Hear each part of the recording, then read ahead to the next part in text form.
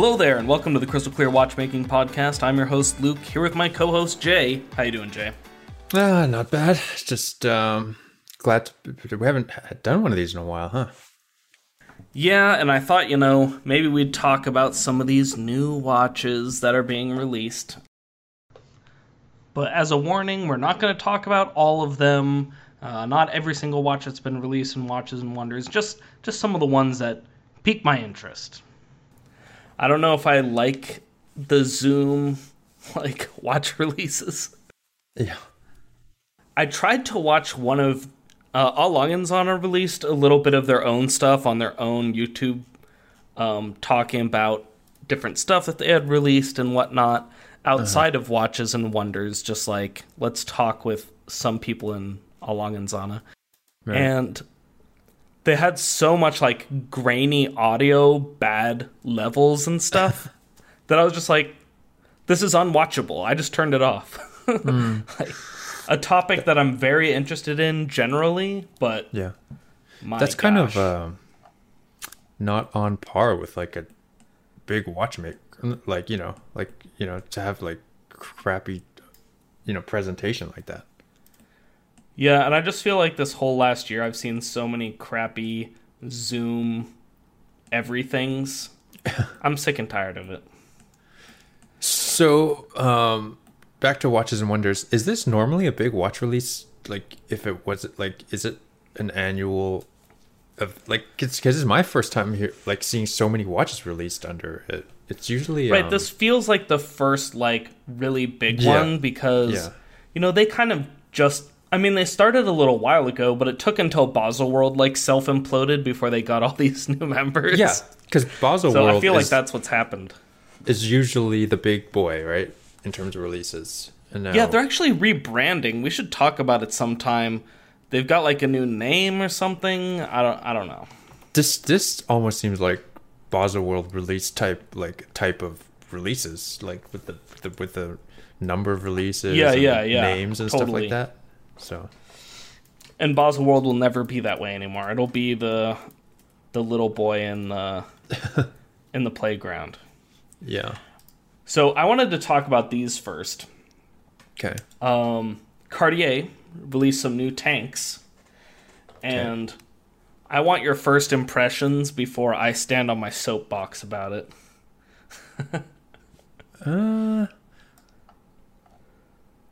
The Cartier's always kind of, to me, been very different. Their signature rectangular square shape is, they've always had that, right? So yeah, I think if you're into that, I think these are nice looking. They're very simple. I'm not a fan of Cartier, but I do see they are very popular. I see you see them in movies a lot. Just a lot of people wearing them. So I'm not a fan, but I do like the simplistic kind of clean look they have. That always is a plus for me. So I would say I would give a thumbs up on these, just looking at them, just purely on appearance. Yeah, normally I wouldn't even talk about these watches because I care so little, but I feel like this is vindicating what I've talked about before on the show, and therefore it's relevant. Okay.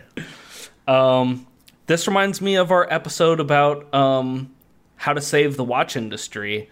This has got that minimalist design, and this feels like something that, somebody in their, 20s or whatever could wear. You could see this on Instagram on some girl's wrist. You know what I'm saying? This is very marketable. But to your point on that, it's got to be cheap. In price. You can't charge super high prices and expect it to be accessible. Yeah, so, it is quartz. So okay. So yeah, it should be cheaper. The price hasn't been announced as far as I know, but it can't be that high for a quartz watch that's just a plain dial. Well, that's what I'm saying is that it's got to hit that price point in order to get into the masses. I think. Yeah, and it's not real croc, it's faux croc as far as I can tell from these images, which should bring the price down there too. So in my mind, I can't imagine these being more than just like maybe a couple $100 or something. I don't know. Maybe I would say maybe 3 or 4, but some like starting out in life person could buy one. So you don't see it being $1,000? No. I don't know. It's Cartier. Quartz in steel on just a regular leather strap. Yeah, but it's Cartier. Yeah. So I would say over under is 1,000. Yeah, I'll be very interested in seeing how much they cost. But definitely this is sort of what I wanted to see. You know what I'm saying? Yeah. So let me ask you this: would you be disappointed in the price if it's closer to 1,000? I think to really do what I'm asking for, it needs to be 500 or less. Right. That's what I'm saying. It's If it is 1,000, it's too much. Okay. Well, we should circle back on this. Yes, I do want to circle back on this, but it just reminded me of that whole discussion. So I thought, I thought this one was worth taking a quick peek at. And then just while we're looking at, or you know what? No. I'm gonna skip around. Okay. Next, we're gonna look at the new Black Bay 58s. Yeah, that was one of the first things I saw when I saw the releases. Yeah, so here we go. I'm just going to post both of them to you. And, there's going to be a little bit more clicking and typing in this episode. I'm just leaving it in. Normally, I go crazy trying to get rid of it, but since we're looking at all these different pages, it's just not reasonable for me to try to go after all of it. Right. So here's the two. Let's talk about the one in gold first. Okay. That's I guess just your initial impressions. My initial, so I have to say that I've got bias because I own a Black Bay 58, the original one. So I'm not a fan of that color, that gold color, like in really anything besides maybe a Rolex Datejust. That's the only kind of watch I could see because it's so iconic in gold. So I'm not a fan of the color, and especially that price. I'm a fan of Black Bay. So you're saying you're just not a gold watch guy in general? Yes, that.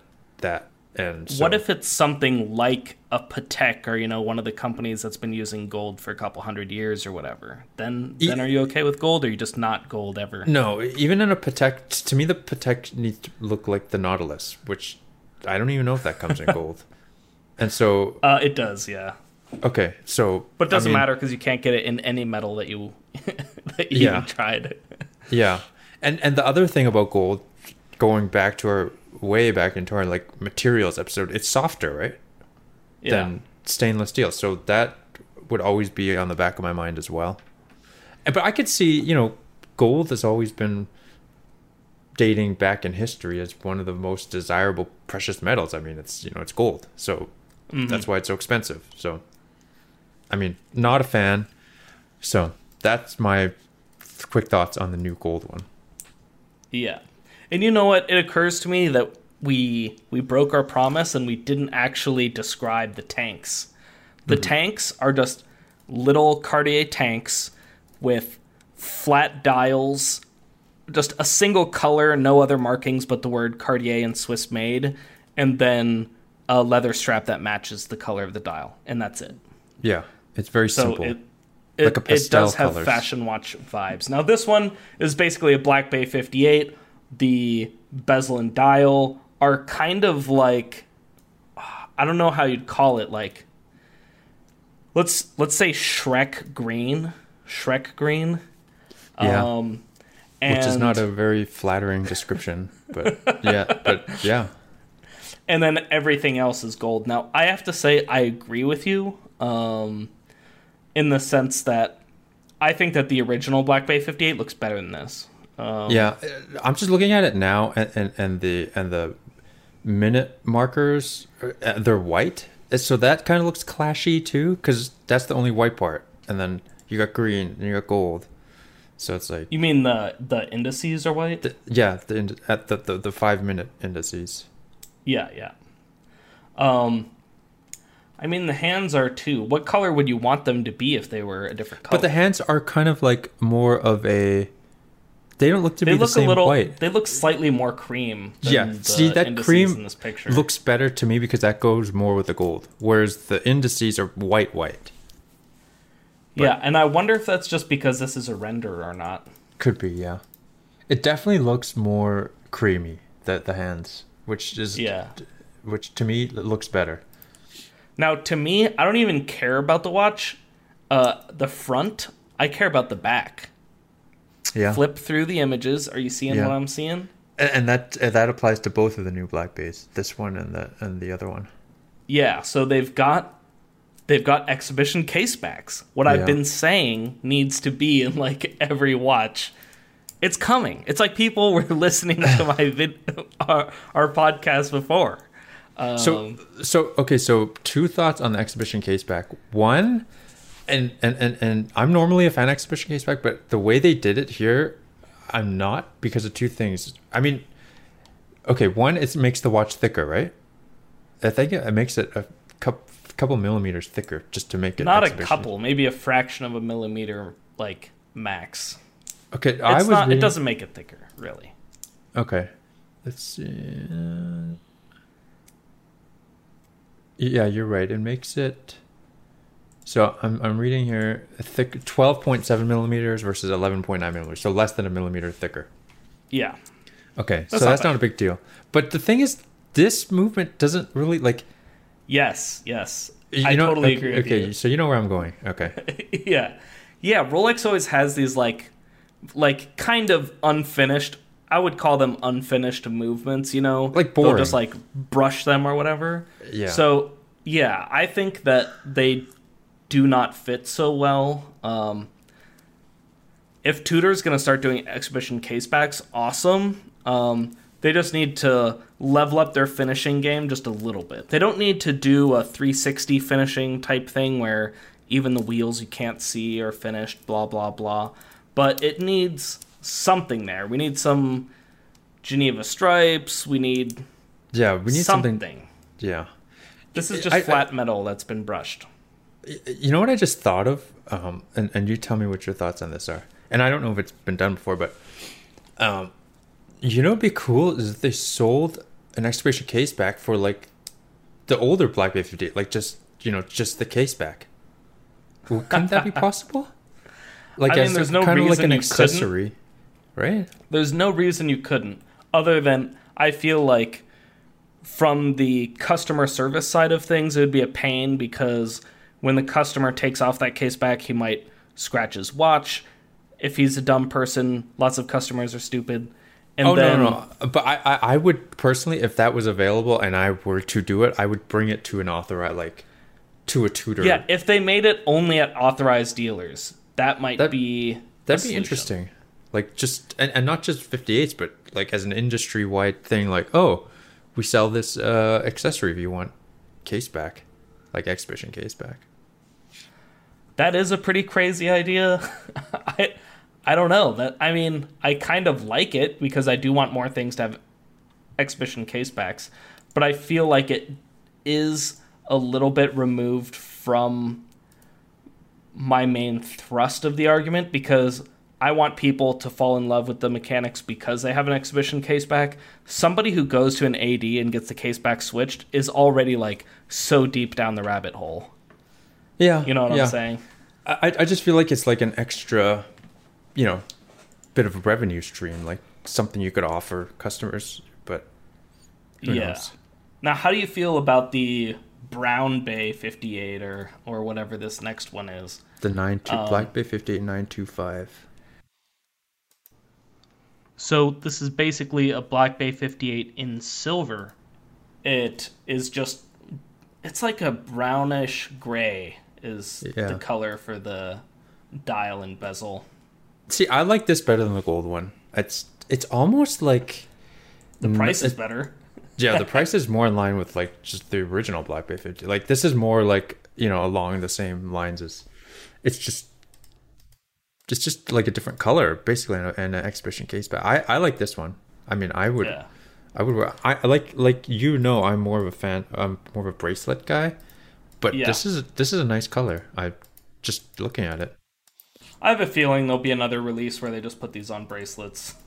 Yeah, because it is a Like, silver there's no case. doubt in my mind. Yeah. But yeah, interestingly, I still think this one is worse than the original Black Bay 58. Okay, so excluding the gold, how would you rank the three? There's basically three Black Bay 58s now. Right. I guess I'd go original, blue, and then gray. Okay. It's getting worse over time. That's what that means. But if we included the gold, assuming the gold is but the gold is a completely different price category. But okay. Yeah. I was gonna say, being agnostic about price, if we were including the gold one, then I'd go original, then gold, then blue, then gray. Okay. So you're definitely more of a fan of the gold than I am, but Way more than you are, it seems. Yeah. But yeah, I just wanted to bring these up, not just because it's a new Black Bay 58, which is worth just talking about for a moment, but because people are listening to me for saving the industry. yeah. I mean, the Black Bay 58, I mean, again, I have bias, but it seems to be like a big point of discussion amongst watches nowadays. It's a very popular model, so. Yeah. And Tutor obviously recognizes that. They keep coming out with new ones. Mm-hmm. And then while we're talking about Tutor, we might as well move on to Rolex, right? So, interestingly, isn't it the last time we did this was Rolex only releases, and they have even more releases now from here. Yeah, but all their release... Okay, well, we'll just talk about it. Okay. So, first they released the Explorer in 36 millimeters. So we've got a shrunk down Explorer. I like that. It's just an old school size, which is great. They doesn't matter because you'll one. never be able to buy one anyway. As we've talked about. Are you talking about the two-tone one? The two-tone and so they released the Explorer in 36 millimeters, and they released a two-tone version of the same thing. Yeah, and they released like that throwback polar, that Arctic one. So, which one are we talking about? Okay, here. I'll send you a link here. Let me check this out. I don't know. This is something different. And I feel like this is one of the... I feel like you only feel like this is a throwback because we just don't talk about Rolex that much. And this is like a... I feel like the Explorer 2 is a bit of a, like... Okay, so... ugly duckling type situation. Well, it's very popular. I mean, in like, it's a popular model in resale. Like, on the used market. So, let's just... Okay, so Explorer, all I'm going to say about that is 36 millimeters, I like that. I'll never be able to afford it. Even if I did afford it, I probably wouldn't buy one because I'm not that big of a Rolex fan anyway, even if it is an okay release. The two-tone... I hate the two-tone. I'm not a fan of it either. There's really not much to say here. It's what we had. It's now been shrunk. I like that it's been shrunk. Does it matter? No, because you'll never get a steel Rolex from the AD anyway. Yeah, I agree with you. I like that they shrunk. And then if we're talking about the Explorer 2, so the Explorer 2 has been around for a while. They've been releasing it for a while. I feel like it doesn't get much interest because other Explorer watches, namely the...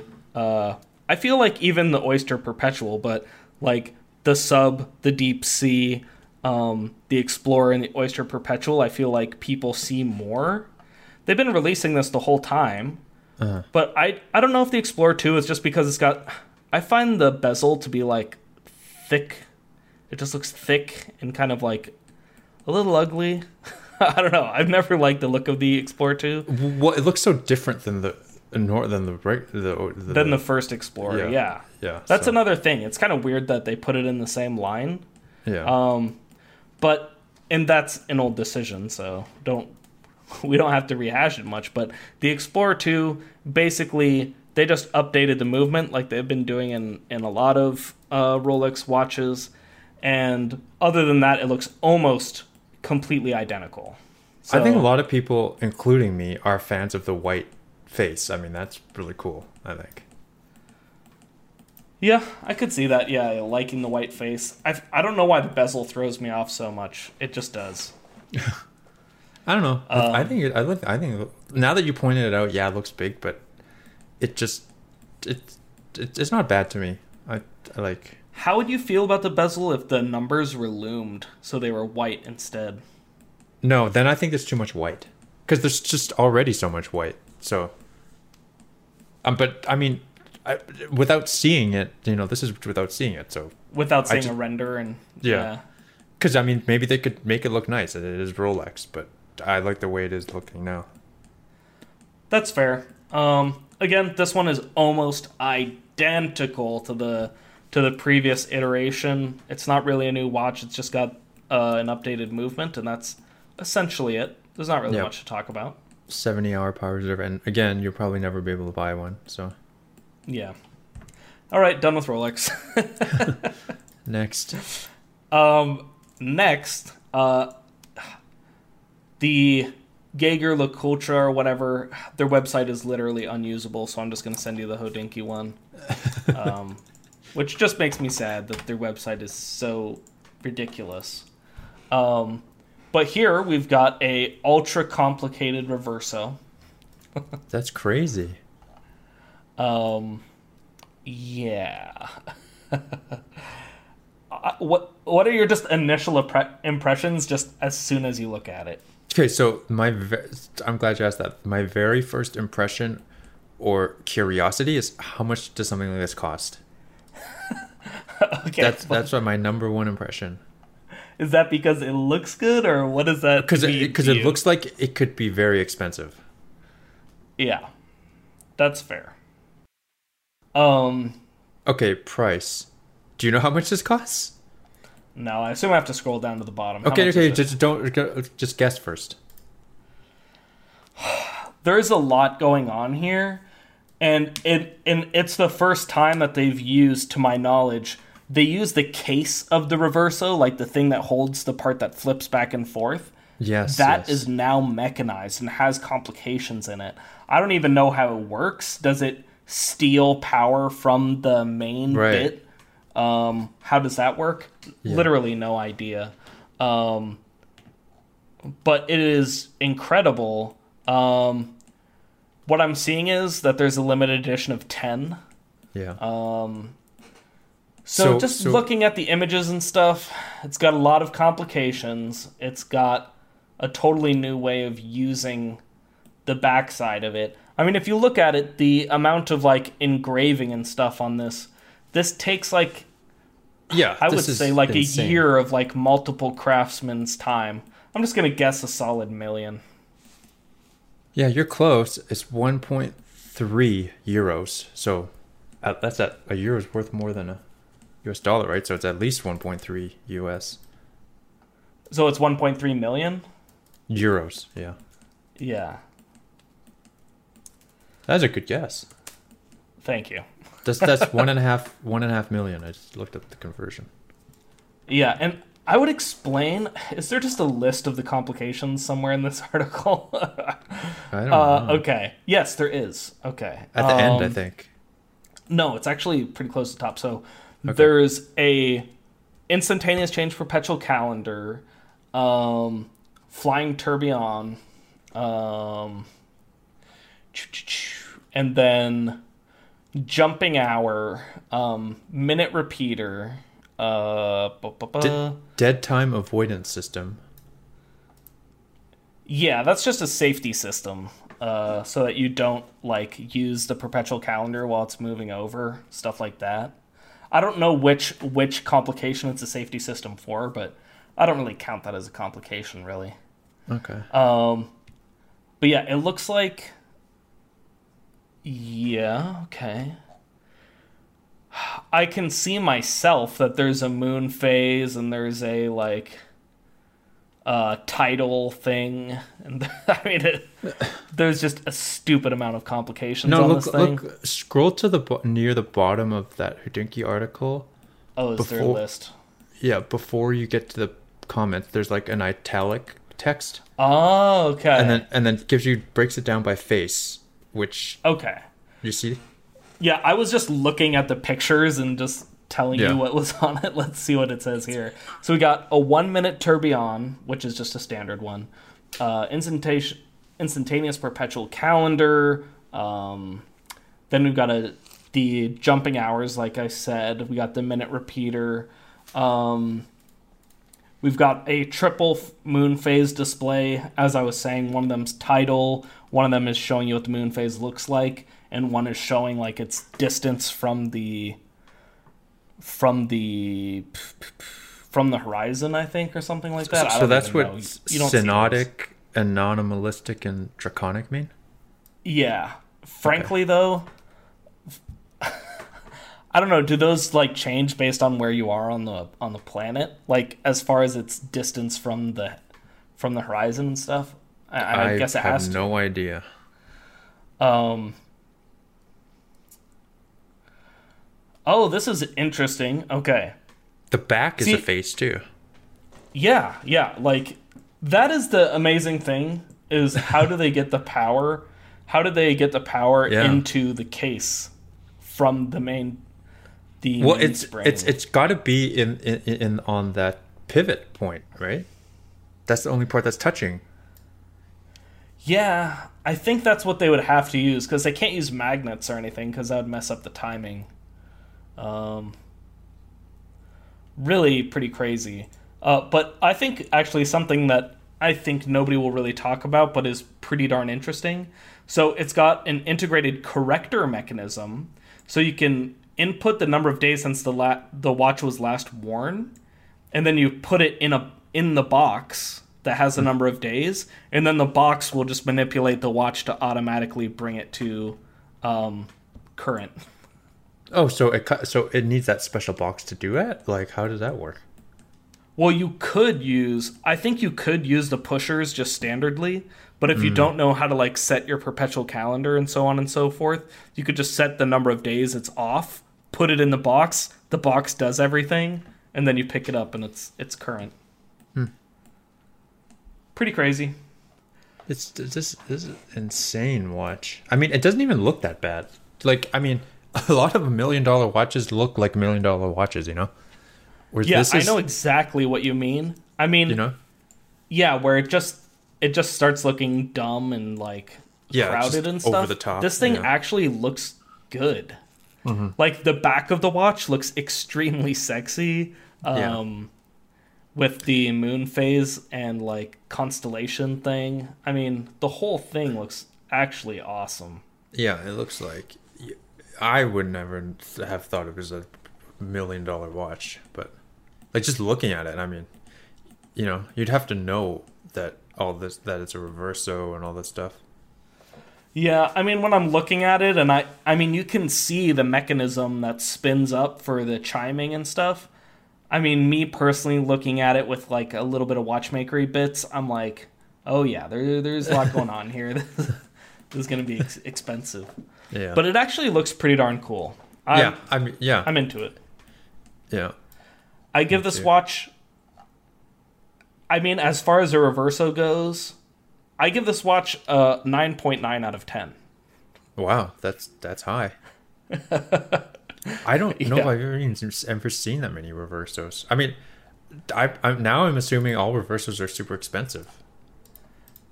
Well, kind of. I mean, none of them are bargain basement, but some of them, I mean, you can buy the old style where it's just like a single face with just a time-only watch. I mean, man, that is crazy. A nice watch. I mean, it's nothing we'll ever see, but like in real life, like own or anything. But yeah, you have to be the Saudi prince that gets Like, I mean, offered the chance to buy it. there's only 10 of them worldwide, so. Yeah. I wouldn't be surprised if they're already spoken for by the time that we're recording. Yeah. All right, next. Whew. Here's an exciting watch. JK, not exciting. I saw this, yeah. Yeah, so Patek Philippe, they did a couple of releases, but pretty much the only real release was they did a 5711A, which has been the iconic discontinued. 5711A, yeah. Yeah, it's been discontinued. They're doing a new Nautilus now that isn't the 5711A, but they decided after discontinuing to just throw out one more. Yeah. One more, even after announcing it. So, yeah, now you can get the Nautilus in green. Yeah. Wow. That's I it. mean, There's nothing else to say. Yeah, I mean, as you know, the 5711 blue, the discontinued one, was like my dream watch, and so How do you feel about this versus blue? No, I like blue, but it seems to me green is like the new in color now. Like everything's green, you know. So I'm a fan of the blue. Blue just goes with steel better to me, but. I mean, it is a 5711A, so if someone were to offer this to me, I'd buy it. But, you know, I'm just a fan of the blue more. This is going to be, you know, I'm pretty sure that it's going to follow the same trajectory of the blue one. It's going to be impossible to find and go up in value hugely. Oh, I think it's going to cost 3 times as much as the blue one. Yeah, because for sure. this is a limited edition, and the blue one has been in production for a while. Yeah. This is going to be discontinued after this. Yeah. But yeah, it doesn't matter. None of us are ever going to own one. Yeah. And green seems to be popular, so people must want green, so. Yeah. Now here comes maybe what I consider the funniest release, in my opinion. With Panerai. Did you see this already? No. Okay, let me explain. This is a Panerai Luminor. The standard case, nothing new or interesting is happening here. They do have a better website than a lot of places. It'll be $8,500, so it's not unobtainium. You'll probably be able to go to NEAD and just pick one up. And basically, there's been a few things released by them, but the main thing that they're talking about is E-Steel, which the little thing kind of looks Internet Explorer-y to me. Yeah, it does, which is not I think that looks pretty lame, especially because it's the only place on the entire watch that they're using this teal. If, like, the seconds hand had this teal on it or something, maybe have a theme going on. Otherwise, it just sticks out like a sore thumb. It kind of reminds me of the Seiko X. Yeah. Extreme. I hate that crap. Yeah. Now we've got the Panerai E. Did no one in their meetings say, hey, this kind of looks like the Internet Explorer thing turned a little bit? Like, yeah. So I think the way that they wrote it on the website, like capital E Steel, all in the same, like if you just look at the product name, yeah, I think that should be how they wrote it on the watch. But that would be too obvious. They had to make some stupid little symbol. Yeah, so here's what I think about this. To me, they don't even need the E-Steel part. Just put Panerai there. Yeah. Well, the E-Steel thing, here's what I think about it, okay? So E-Steel, okay, it's not like the Rolex 904 steel or whatever. E-Steel is just recycled steel. Okay. To me, I'm extremely unimpressed by that. To me, like, metal is metal, whether it's like whether you like if you melt it down, then it just becomes the same. Like I don't know. I'm not a chemist, but it just seems to me that one of the main properties of metal is that it's malleable when it's melted. So Yeah, well, we have lots of recycled metal products in our life, like aluminum cans get recycled, glass is extremely recyclable.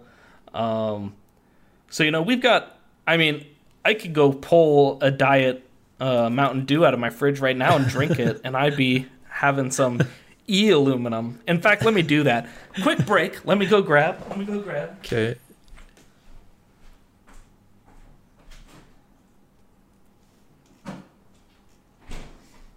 And I'm back, taking a seat. Let me open this incredible aluminum can right there. Ooh, right in the mic. Did that sound good? Interesting segue there. Mountain Dew, the drink of gamers. Okay, but more seriously, I am so this might be the most unimpressive, environmental thing that I've ever seen in my life. I don't care at all. The final, metal on the watch is almost none of the, pollution, whatever, that your plant produces, Uh-huh. It's not, the whole, environmental footprint of the plant doesn't change whatsoever just because you bring in this e-steel. Uh-huh. I'm just so unimpressed. It's unbelievable. This just feels like something that people buy to make themselves feel like they're good people, Yeah, it's this is it's 3 ounces or whatever of recycled steel. I'm so unimpressed. If you just recycled more day to day in your day-to-day life, you'd be doing a better thing for the environment, Yeah. It's I don't even know why you have to call that out. No. It's purely marketing, I think. But yeah, it shouldn't be on the dial. If Panerai wanted to do a thing where just as a brand they were having this sort of push, just make it part of the whole brand, not individual models. Have it on your about section, put it in your commercials or whatever, but don't put e-steel on the watch. I do not give even the tiniest little shit about that. Yeah, and if you do, at least for the love of God, make the logo look a little better. And why is the S in steel uppercase? It's if steel. You're gonna do this stupid e-steel, how about you engrave it on the steel on the back? Yeah, at least put it on the back so people can't see it. But yeah, that would be more reasonable. It would be on the steel itself. I'd like that more. But yeah, this is really unimpressive. This just feels like something that very rich people buy to make themselves feel like they are more environmentally conscious while, taking a transatlantic flight and, burning up jet fuel. That's what this feels like to me. I kind of hate it. I kind of just hate it, really. Yeah. I'm not a fan of Panerai's, because they have the little bulge on the side. That's their main, calling card. I'm not a fan of that anyway, so. That's polarizing. Some people like it, some people don't. I don't begrudge people that like the cases of Panerai. They're very polarizing, but this whole e-steel thing, yeah. But people who say, "Ooh, but I've got e-steel watch." Now those people. Yeah, and are they kind of hinting at blue steel from that movie with Ben Stiller? What is that? There's I don't even know what you're talking about. What is that Ben Stiller movie where he's it's a he's like a model, and then they have this book called Blue Steel. I know what you're talking about. Yes. Fuck, what's it called? Where he's a male model. Yeah. Oh but my god, that is such a funny movie. I forget what it's called. Zoolander. Zoolander. That's it. Yeah, and there's a blue steel look, Yeah, well, all of his looks look the same. He's got one that's like a Magnum Fire or something. I don't remember. Yeah. That is a hilarious movie. Okay, so that's it for Panerai. Moving on. I thought we'd talk about IWC next. Okay. They did something I approve of, which is basically they took their big pilot, which has been 46 millimeters. They moved it down to 43 millimeters. I like that. Yeah, right direction. For me, though, okay. I don't want to get picky, okay? But to me, it's like, just give the whole range. You know what I'm saying? Like, 43 is still kind of big. Just do 41. Just do 40. 40, 41. It is called the big pilot. So, I mean, I was never a fan of them because they always seem big, but it would just seem counterintuitive to make the big pilot super small, right? Okay, 41 so that you're over that mental 40 number. Yeah. I would just prefer just 41. Anyone who's like, oh my gosh, it's 43 now I'm kind of interested. Those people would be even more interested if it was just 41. Yeah. I don't think 3 millimeters is enough, in my opinion. Come on. Or 42. 42. Just give me the 42. Just say it's a little bit bigger than the new Rolexes. It's big. Yeah. I mean, it's, yeah. I applaud them for going smaller in the first place. So it is a step in the right direction. Maybe they'll go smaller if they see it's another in demand. Yeah, 5 to 10 years or whatever. To note, they're still keeping the 46 around. So they just said, "Hey, okay, we're doing 43 too now." Yeah, I'm fine with it. I like it. I like more choices. It's the exact same big pilot as always. It's the Flieger Type A dial type thing going on. Yeah. No problem with it. No problem with it at all. I just think it's weird that they shaved off only 3 millimeters. Like, if you're going to go smaller, just do it. Well, you know? I mean, it is hard to go smaller than it is to go bigger. I mean, you got to shrink stuff, which is always harder than fitting, than having a bigger case to work with. Yeah. Yeah, that's true. Like, if you go bigger, you don't necessarily need a new movement. But if you go smaller, you might actually need a new movement. Yeah, right. But yeah, I would, okay, at least 42. Like, why 43? Just do 42 and 48. How do you feel about that? 43 is a weird number. I agree. But Big Pilot has always, like, been unconventional, sort of, to me. So. Sure. Like not, in a movement sense, but just the way they look, See, I would think it would be Here's what I would have liked for this release. I would have liked a 42 and then also the original 55 millimeter. 55. Because that's like the World War II size, right? Well, if you're talking about 55, I mean, this is a big improvement over 55. And they just would not make... In my dream release here, I would have them... They just wouldn't make many 55s because I feel like they shouldn't expect much high demand, but it would be more fun/funny for it to move up to. Yeah, for sure. But it is like, it's good they're shrinking down, and they didn't go crazy with any kind of design changes, so that's cool. And blue, which I like. Yeah, they've got a few colors, right? I know black. Yes, they've got black and blue for sure.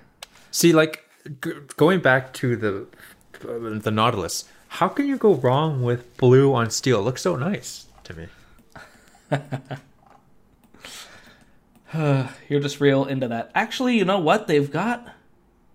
Is that a quick release strap that they've got on there? I can't actually tell. I'm trying to look.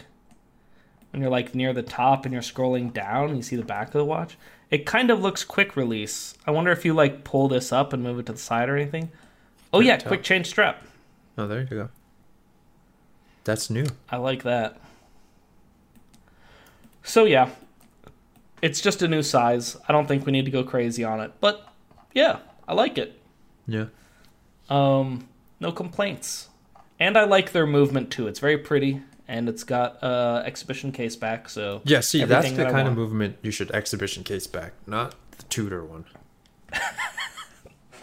Yeah, but presumably they're gonna step it up. There are some...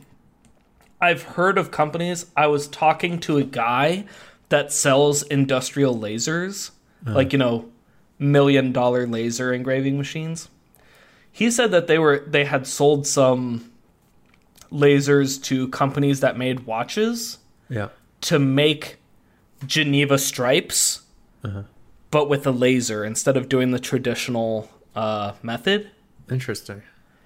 That seems like something that Tutor could adapt. It seems like something that they would do. It needs to have some industrial way of applying it.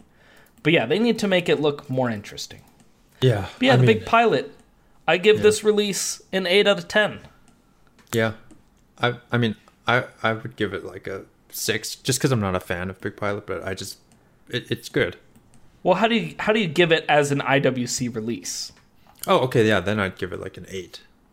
Yeah. Something like that.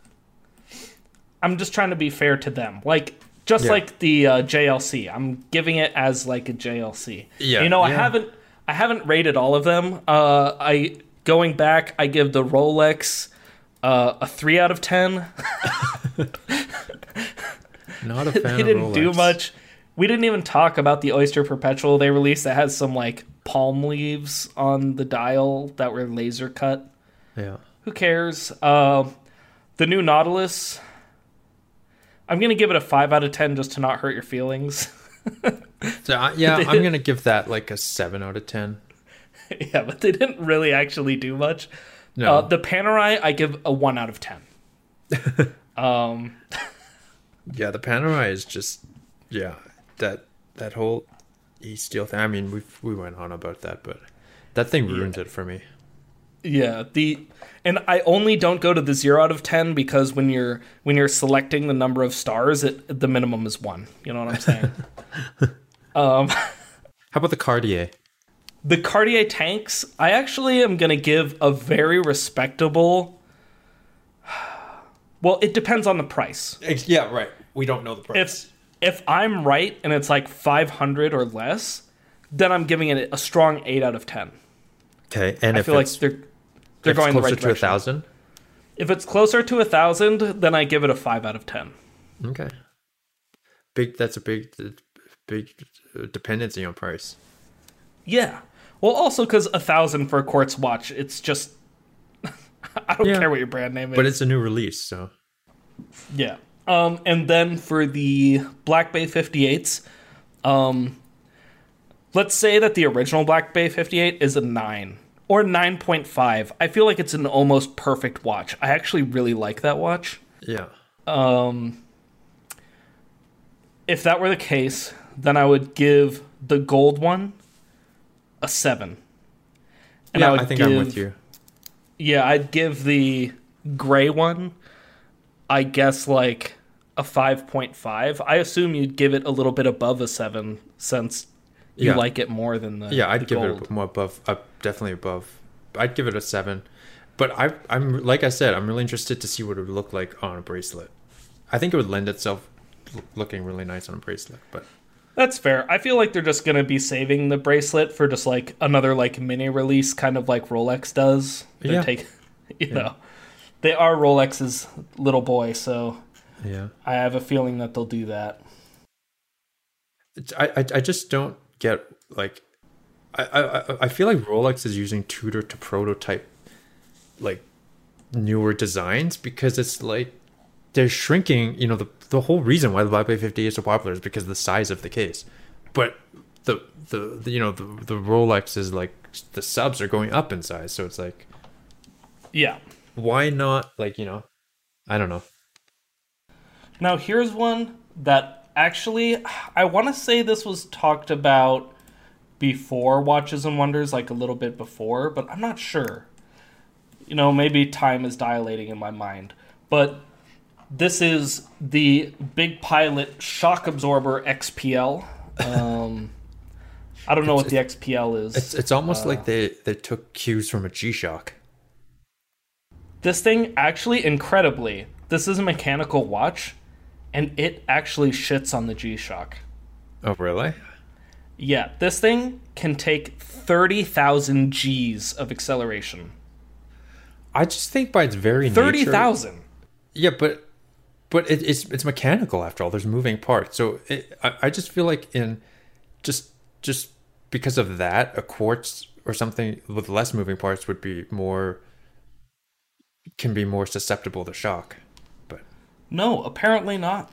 They made the movement more thin, okay, and more lightweight, so like the G's would affect it less, and then this like spring that's like floating, holding it like floating in the case is like this new insane what is it called?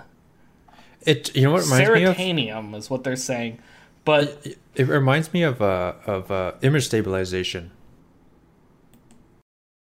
In cameras, it's the lens is sometimes like on a, I don't even know what it's called. It's like on almost like a spring, a counter spring. So when you move, when you have little vibrations, it counters the shaking or blurriness by moving the lens in the opposite direction.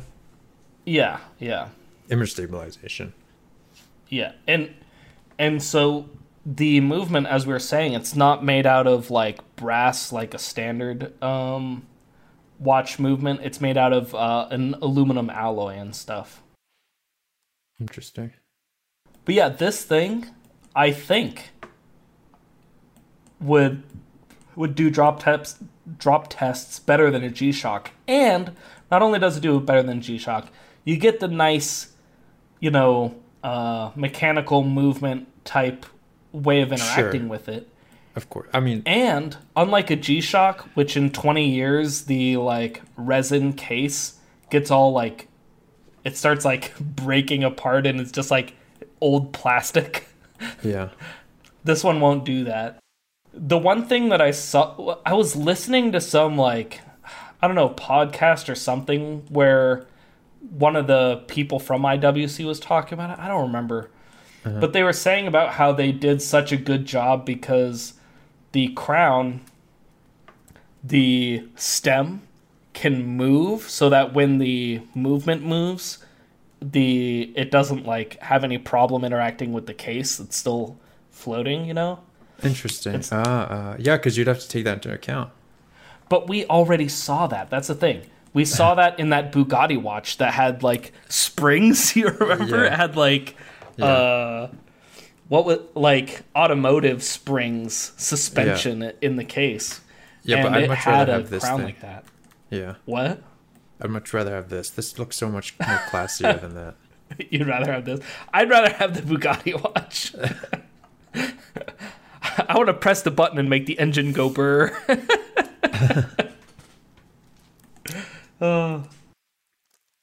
Okay, that's it for IWC. Let's talk Longa.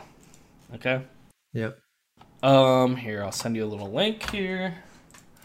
So, One of your favorite brands. yeah, and I figured we'd pretty much just talk about the first one. Okay. They released some other things. It doesn't really matter. The first one's the one that's the one, in my opinion, which is that they released a perpetual calendar for the Longa 1. Right. And the awesome thing about it is, it doesn't look like a perpetual calendar. It doesn't have like all the unnecessary like, oh, what month is it? I don't know. Let me look at my watch. I don't know. Yeah, you know what month it is, dude. So I feel like it did the perpetual calendar thing very, very subtly, which I approve of. The month is just a thin, that's the important part, thin rotating ring on the outside. Yeah. And then it's just got an indicator at 6 that points to the month, that it currently is. And then right above that indicator, which I feel is so well integrated, is the current year in the 4-year cycle. Yeah.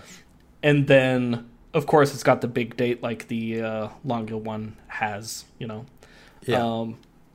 I think that this is a perpetual calendar done in a very not obnoxious way. I kind of love the way that this one's set up. How do you feel about it? Yeah, I feel it's very on brand. It looks really nice. I like the darker tones. And almost like a rose gold kind of case. It's yeah. I mean, yeah, I definitely call it rose gold. Yeah, it's really nice. I mean, it's like, it looks like I said, it looks like a typical Alexandra, but it's just, more modern, I'd say, with the colors. Yeah, that's fair.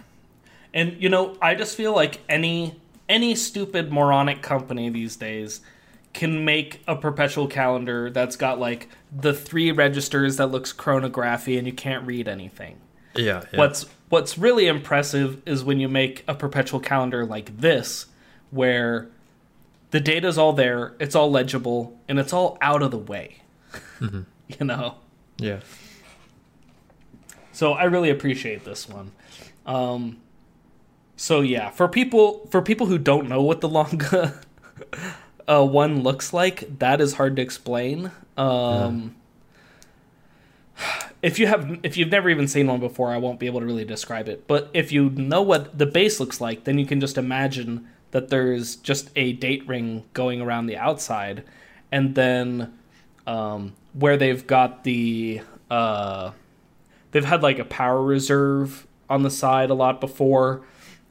Where they normally would put the power reserve, they made that into a day indicator, which is pretty slick. And then the date indicator is where it always is. Yeah. I think it looks good.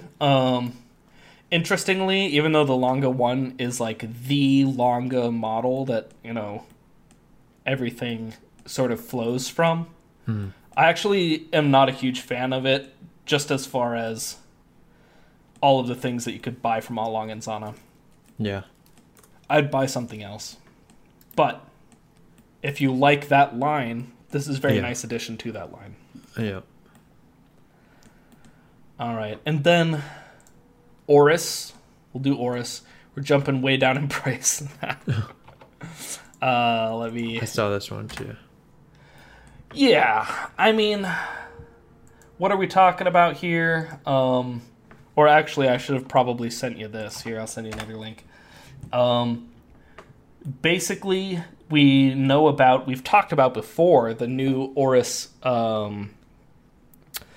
caliber that I said, okay, now they're just going to like put this caliber in a bunch of things.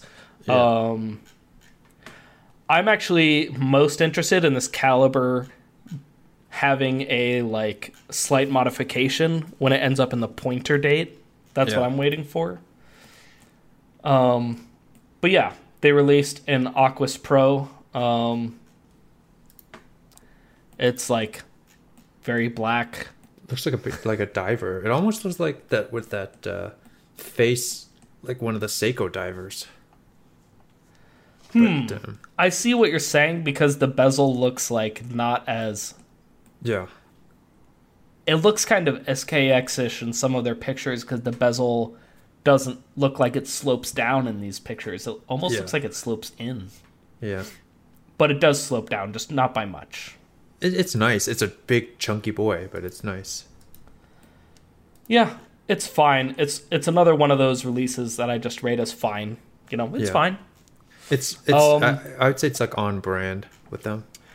Yeah, I give this a 6 out of 10. They're just putting the new thing in the new watches. Yeah. I mean, yeah. I'm not a fan of Oris watches, and I feel like the price is a little high.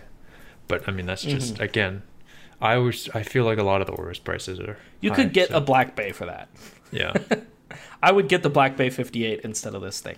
Yeah. And since I just randomly started rating things in the middle of the episode, I give the longer release a 7 out of 10. I give it an 8 out of 10. I mean, it's very nice. The thing is, all of the Longas are very nice. So if you're comparing it to its brethren... Yeah. Okay, you've convinced me. 7.5. I'll move up a little bit. But, you know, just all their things are very nice. It's another very nice Longa one. It but doesn't I know break you're new more ground or critical. anything. Like, Longa is like your brand. Like, I know you like that brand a lot. That's true. That's true. And then, lastly, I wanted to look at Vacheron because they made this watch, and I'm trying to find it on their terrible, terrible website. Just almost all of these brands have awful websites. It is the Le Cabinotier. I see it. I just have to look for the vertical tourbillon. Yeah. So they're calling it... Okay, so it's a 2-axis tourbillon. So it's vertical, and then it just the vertical tourbillon rotates around. That's pretty interesting. Yeah.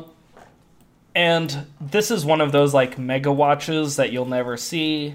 It's not even like a Nautilus where you'll never be able to buy one. This one you'll never be able to see one. You know? You don't own enough oil rigs to have seen this, to be in the same room with this watch. And basically the only thing that when I looked at it, it just jumped out in my mind is just because Journe produces a vertical tourbillon. Right. And I was like, wow. I feel like Journe has made it now that Vacheron kind of stole his idea. You know what I'm saying? Yeah. Like, they basically took Journe's vertical tourbillon, and then they just made it spin. Right. 360. So that's the first thing that I thought. Basically, Watches and Wonders, Vacheron. Congratulations to Journe. I'm not congratulating Vacheron. I'm congratulating Journe because his watch idea has now been taken by Vacheron. And to get Vacheron to copy you have to have done something pretty epic. Yeah. And then the other thing that they released a few things, really. Let's just talk about...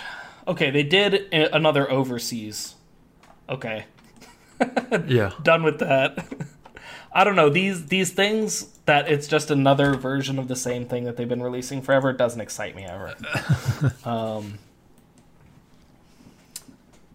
So here we've got the Vacheron Constantin American 1921. America! That's the whole reason we're talking about this. Yeah. I like that offset. That's cool.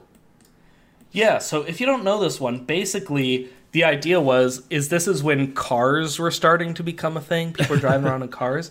So you'd put your hands, 10 and 2 on the car, and then your watch would be interesting rotated automatically for you to be reading it while your hands were on that big old school wheel, right? Cool. That's interesting. I like that it comes in a 36 millimeter. Yeah, so it's like kind of like an old school watch. You tell me which one you like best. So where you see the 3 all next to each other? Yeah. Oh, I just like the 36 because it's 36. I mean, that's just smaller.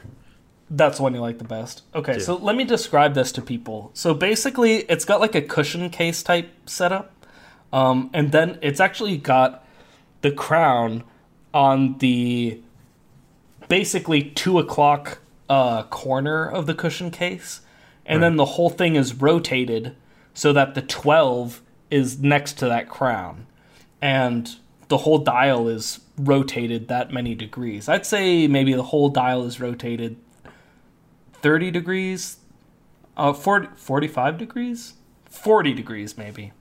Right. But anyway, whole dial's rotated. It's pretty unique. The thing to note is that one of these is not like the other, and that one of these has platinum applied indices. Yeah. I don't know. I could tell you the thing that I find weird about this watch, which is not the case with the historical watch, okay? Because if you scroll down, you can see a picture of the historical watch in gold. Yeah. You'll notice that the 60 is directly up where the 12 is. You see that? Yeah. It's all lined up on the dial. If you look at the new ones, the 60 is going straight up. Yeah. The whole gimmick here is that the dial is rotated, and then the subseconds isn't rotated. Yeah. How do you feel about that? I feel it's like a little off, Like, yeah, why... I do not like that. I do not like that even a little tiny bit. But they had to have done that on purpose. So. I mean, it's hard to see how such a long production time item could have a mistake like that that's actually a mistake and not what they intended to do. So you're saying it's a mistake? I'm saying it's not a mistake. They just made a bad decision. Okay. They should have had it rotated with the rest of the dial. It doesn't make any sense. I don't know. You're right. It doesn't make sense in a practical sense, but in design-wise, I think it looks good because I don't want to say it looks good. It breaks up the whole. It's forgivable or something. It just it's too much if there was all that angle, So I feel like to have when you look at a normal watch with sub-seconds, you're like, man, the fact that the top of the sub-seconds lines up with the rest of the watch, it's terrible. It's too much. No, but that's because it's a normal, that's because that's just a normal watch, right? Like everything's lined up on a normal watch, but this one, they changed something. So yeah, I don't know how to explain it. It's like, yeah. The other thing that I find odd, I like the one that you like. If you look at the one in platinum, you'll see that the sub-seconds register is still that frosted color. Yeah. Just like the rest of the dial. Whereas if you look at the one on the left, the sub-seconds dial is sunburst and the rest of the dial is frosted. I like that. Yeah. It just breaks up the dial, makes it a little more interesting. I actually find that the limited edition platinum one is less interesting. Yeah. What do you think? Yeah, I like the frosted dial one. Where it's all frosted. I think that looks cool. I guess that's why there's different consumers, different people think different things. We'll just have. I think it looks more stealth, especially how the numbers are frosted too, so it's almost like it's blended in. I like that. And probably the strangest thing about these watches is that if you look at the second subdial, on all three of them have different text. Yeah. Like the third one all the way on the right has the finest text, which I like the most.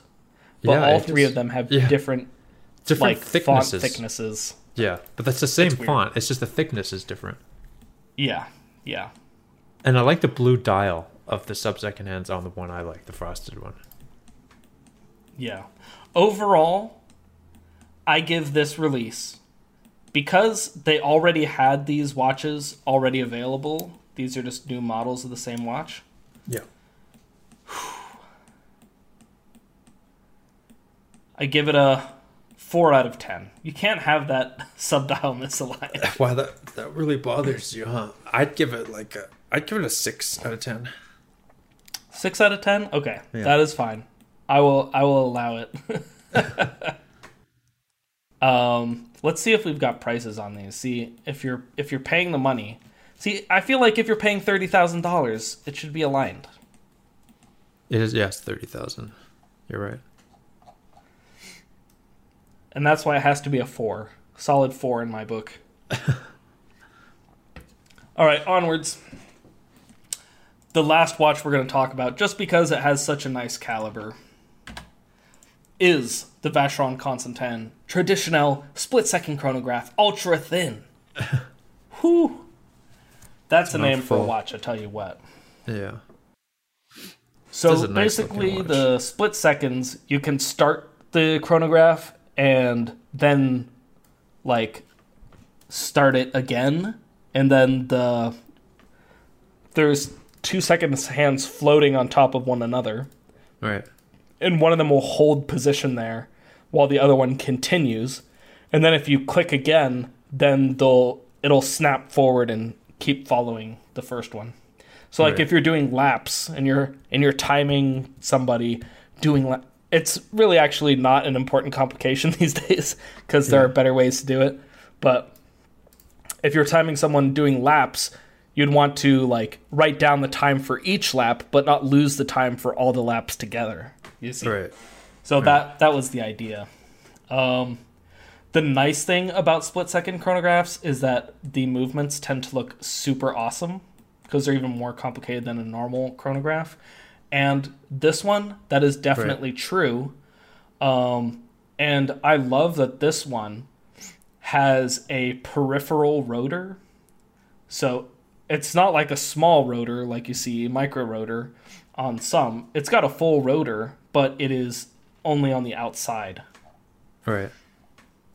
I think it looks pretty great. I've always liked that they kind of use the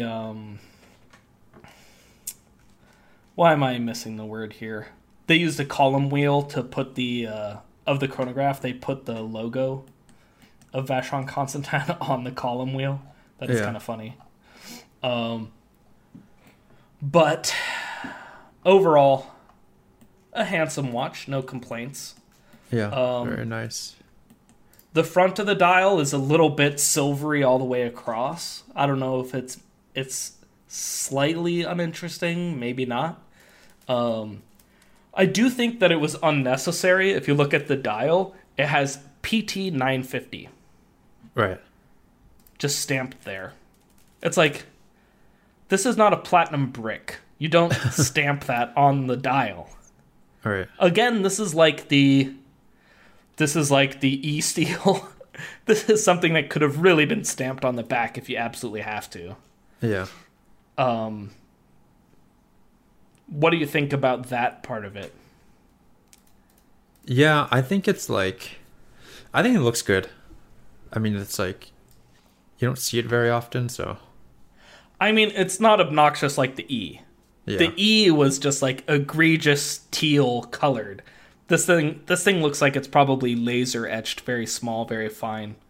Yeah. I mean, like, don't even mention that E thing with this. This is completely like, this actually looks good. This is not even close to as bad as the E. Yeah. But I would have given this watch maybe because the dial is a little uninteresting color-wise. Mm-hmm. Normally I would have given it an 8.5. Mm-hmm. Now I'm just giving it an 8. It has to at least lose 0.5 for putting PT 950 on the front of the dial. Yeah. What do you give it? I'd give it a 7. I 7? Think it looks nice. Oh. Yeah. That's even more than I gave it. Yeah. Okay. I think it looks really good. Oh no, sorry, that's even less than I gave it. Didn't I just give it more than that? Did you? You know what? Now I'm gonna have to go back at the recording.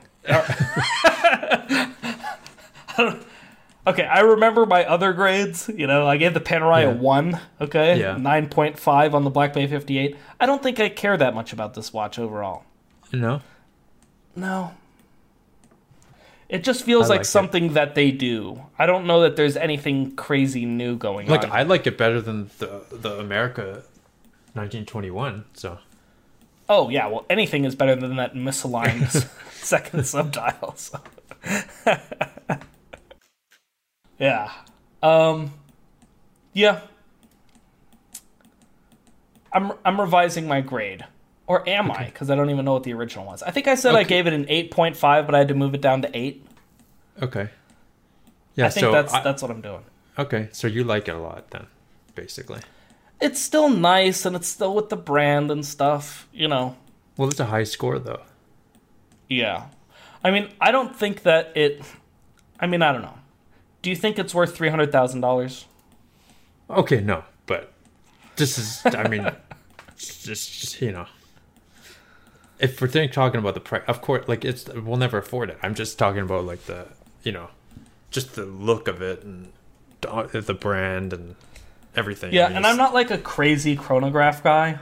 Yeah. I feel like the nicest thing about chronographs is they give the watchmakers a chance to show off how good they are at movement finishing. Yeah, yeah. And this movement finish, from what I'm seeing in the pictures, looks really cool, like really good. Yeah, it's like super, super top tier movement finishing. I mean, they have the logo as one of the movement gears, it looks like. Yeah. I mean, they've been doing that for a long time, but it never gets boring. No, yeah. I mean, it's just their logo just is it's perfect for that type of use. Yeah, I also like it when they use it as the shape for their tourbillon cages too. Yeah. That logo is just very versatile. It is. But, you know. Yeah. It's not So a out little of blue all the E. watches, what are the release of the ones that we looked at? Because there are more releases, but there's just a lot of releases. Yeah. So, but of the ones that we looked at, which one is the release that you found? Let's say, okay, which one did you like most personally for your own interest, and which one did you think was the most impactful? Like, this is the right direction, or this is something crazy, or something like that. So, which one do you personally like for your own interest, and which one do you think is the most interesting for like watches as a whole? Okay, so my own interest, I would have to say the correct me if I'm pronouncing it wrong, the Jaguar LaCouture, the Oh, yeah. Reverso, that was Yeah. just mind blowing. But that's the kind of watch I like to see in these releases. Like things like it's like when you have car shows and they have concept cars, and that's like things Yeah, that you'll never totally. own, and things that are just like will never. There's 10 of them, right? So it's like that's a cool thing to see. Mm-hmm. Like it's so much leagues above. Like all these other watches are like iterations of they just look like conventional watches at the end of the day compared to that. So personal interest, That's a that good one. point.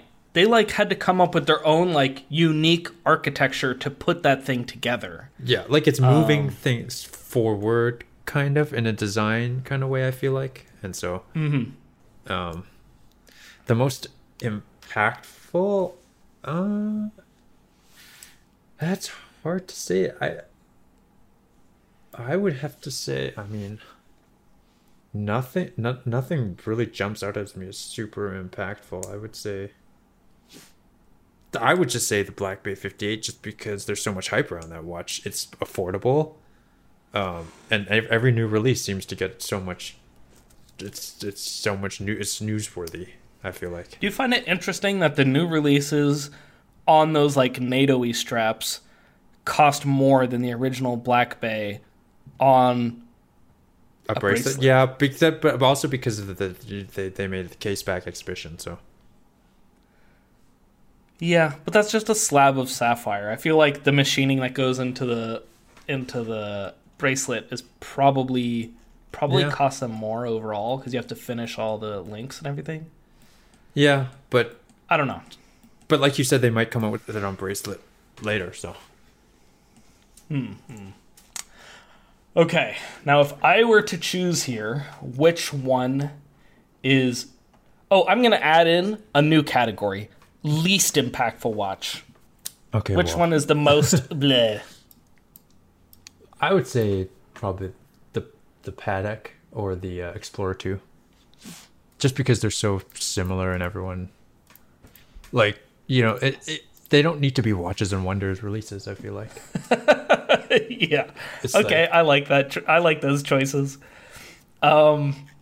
And that is very insightful of you, considering that you actually like the Paddock, but you're still giving it that award. Well, it's just like they didn't change anything except to make it green, which is like green is the new whatever, and it's like everything is green now, so it's like okay. Okay, I'm giving the Bleh award easily to Panerai. Okay. I feel like they have to win that award with their E-Steel. I mean, oh my gosh. That is an embarrassing release in my mind. The one that moves things forward the most, in my opinion, I'm actually giving to the Black Bay, just like you said. Okay. Me, I'm doing it because they added an exhibition case back. Okay. And Tutor and Rolex are the kind of companies that they make decisions very slowly and then they do not move back from them. So I feel like this means exhibition casebacks are going to be the standard for Tutor moving forward. I would not be surprised at all if almost everything has an exhibition caseback from now on. If that's the case, that's wonderful. That's exactly what I wanted. Right. So that is fantastic. If I were being brand agnostic, I would have put as a tie-up in there the tanks, assuming that the price is what I think it is. Just because I feel like these are the directions we need to do to grab some new people, Yeah.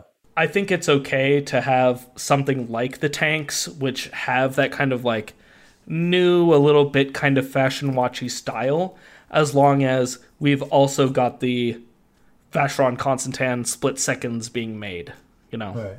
Yeah. And then for the watch that I liked personally the most, Right. like whether it be for my own drooling over for the collection type thing, Yeah. I have to say it's not any of the releases from A. Lange & Okay. because I like those releases just as much as I like their previous stuff. Yeah. I have to say, man, I got to give it to that Reverso. Yeah, for sure. That thing is awesome. In fact, it's the only square-shaped watch that might be overtaking that. I don't know. You tell me which one you like better. If you were to own either one, would you prefer this crazy Reverso, or would you prefer the what's it called? This is a throwback to a much earlier episode. What is it called in casinos? The things that old ladies sit at. Oh, that one. No, I'd rather have the Reverso for sure. It's just got so much more class. Yeah. I might stick with the slot machine one if I had to choose between those two, since they're kind of similar form factor. But it was fun looking over all these watches with you guys. For sure. A lot of new ones came out. A lot of releases. I got some of my wishes as far as directions for watchmaking, and I think, now that Tutor, for example, is doing that, other companies are going to pay attention. Tutor put exhibition casebacks on, if we're not doing it, we need to consider that. Yeah. But yeah, we'll see you guys next week. We'll continue to discuss gears, springs, oils, watches, brands, all things watches and watchmaking. All right. See you guys later.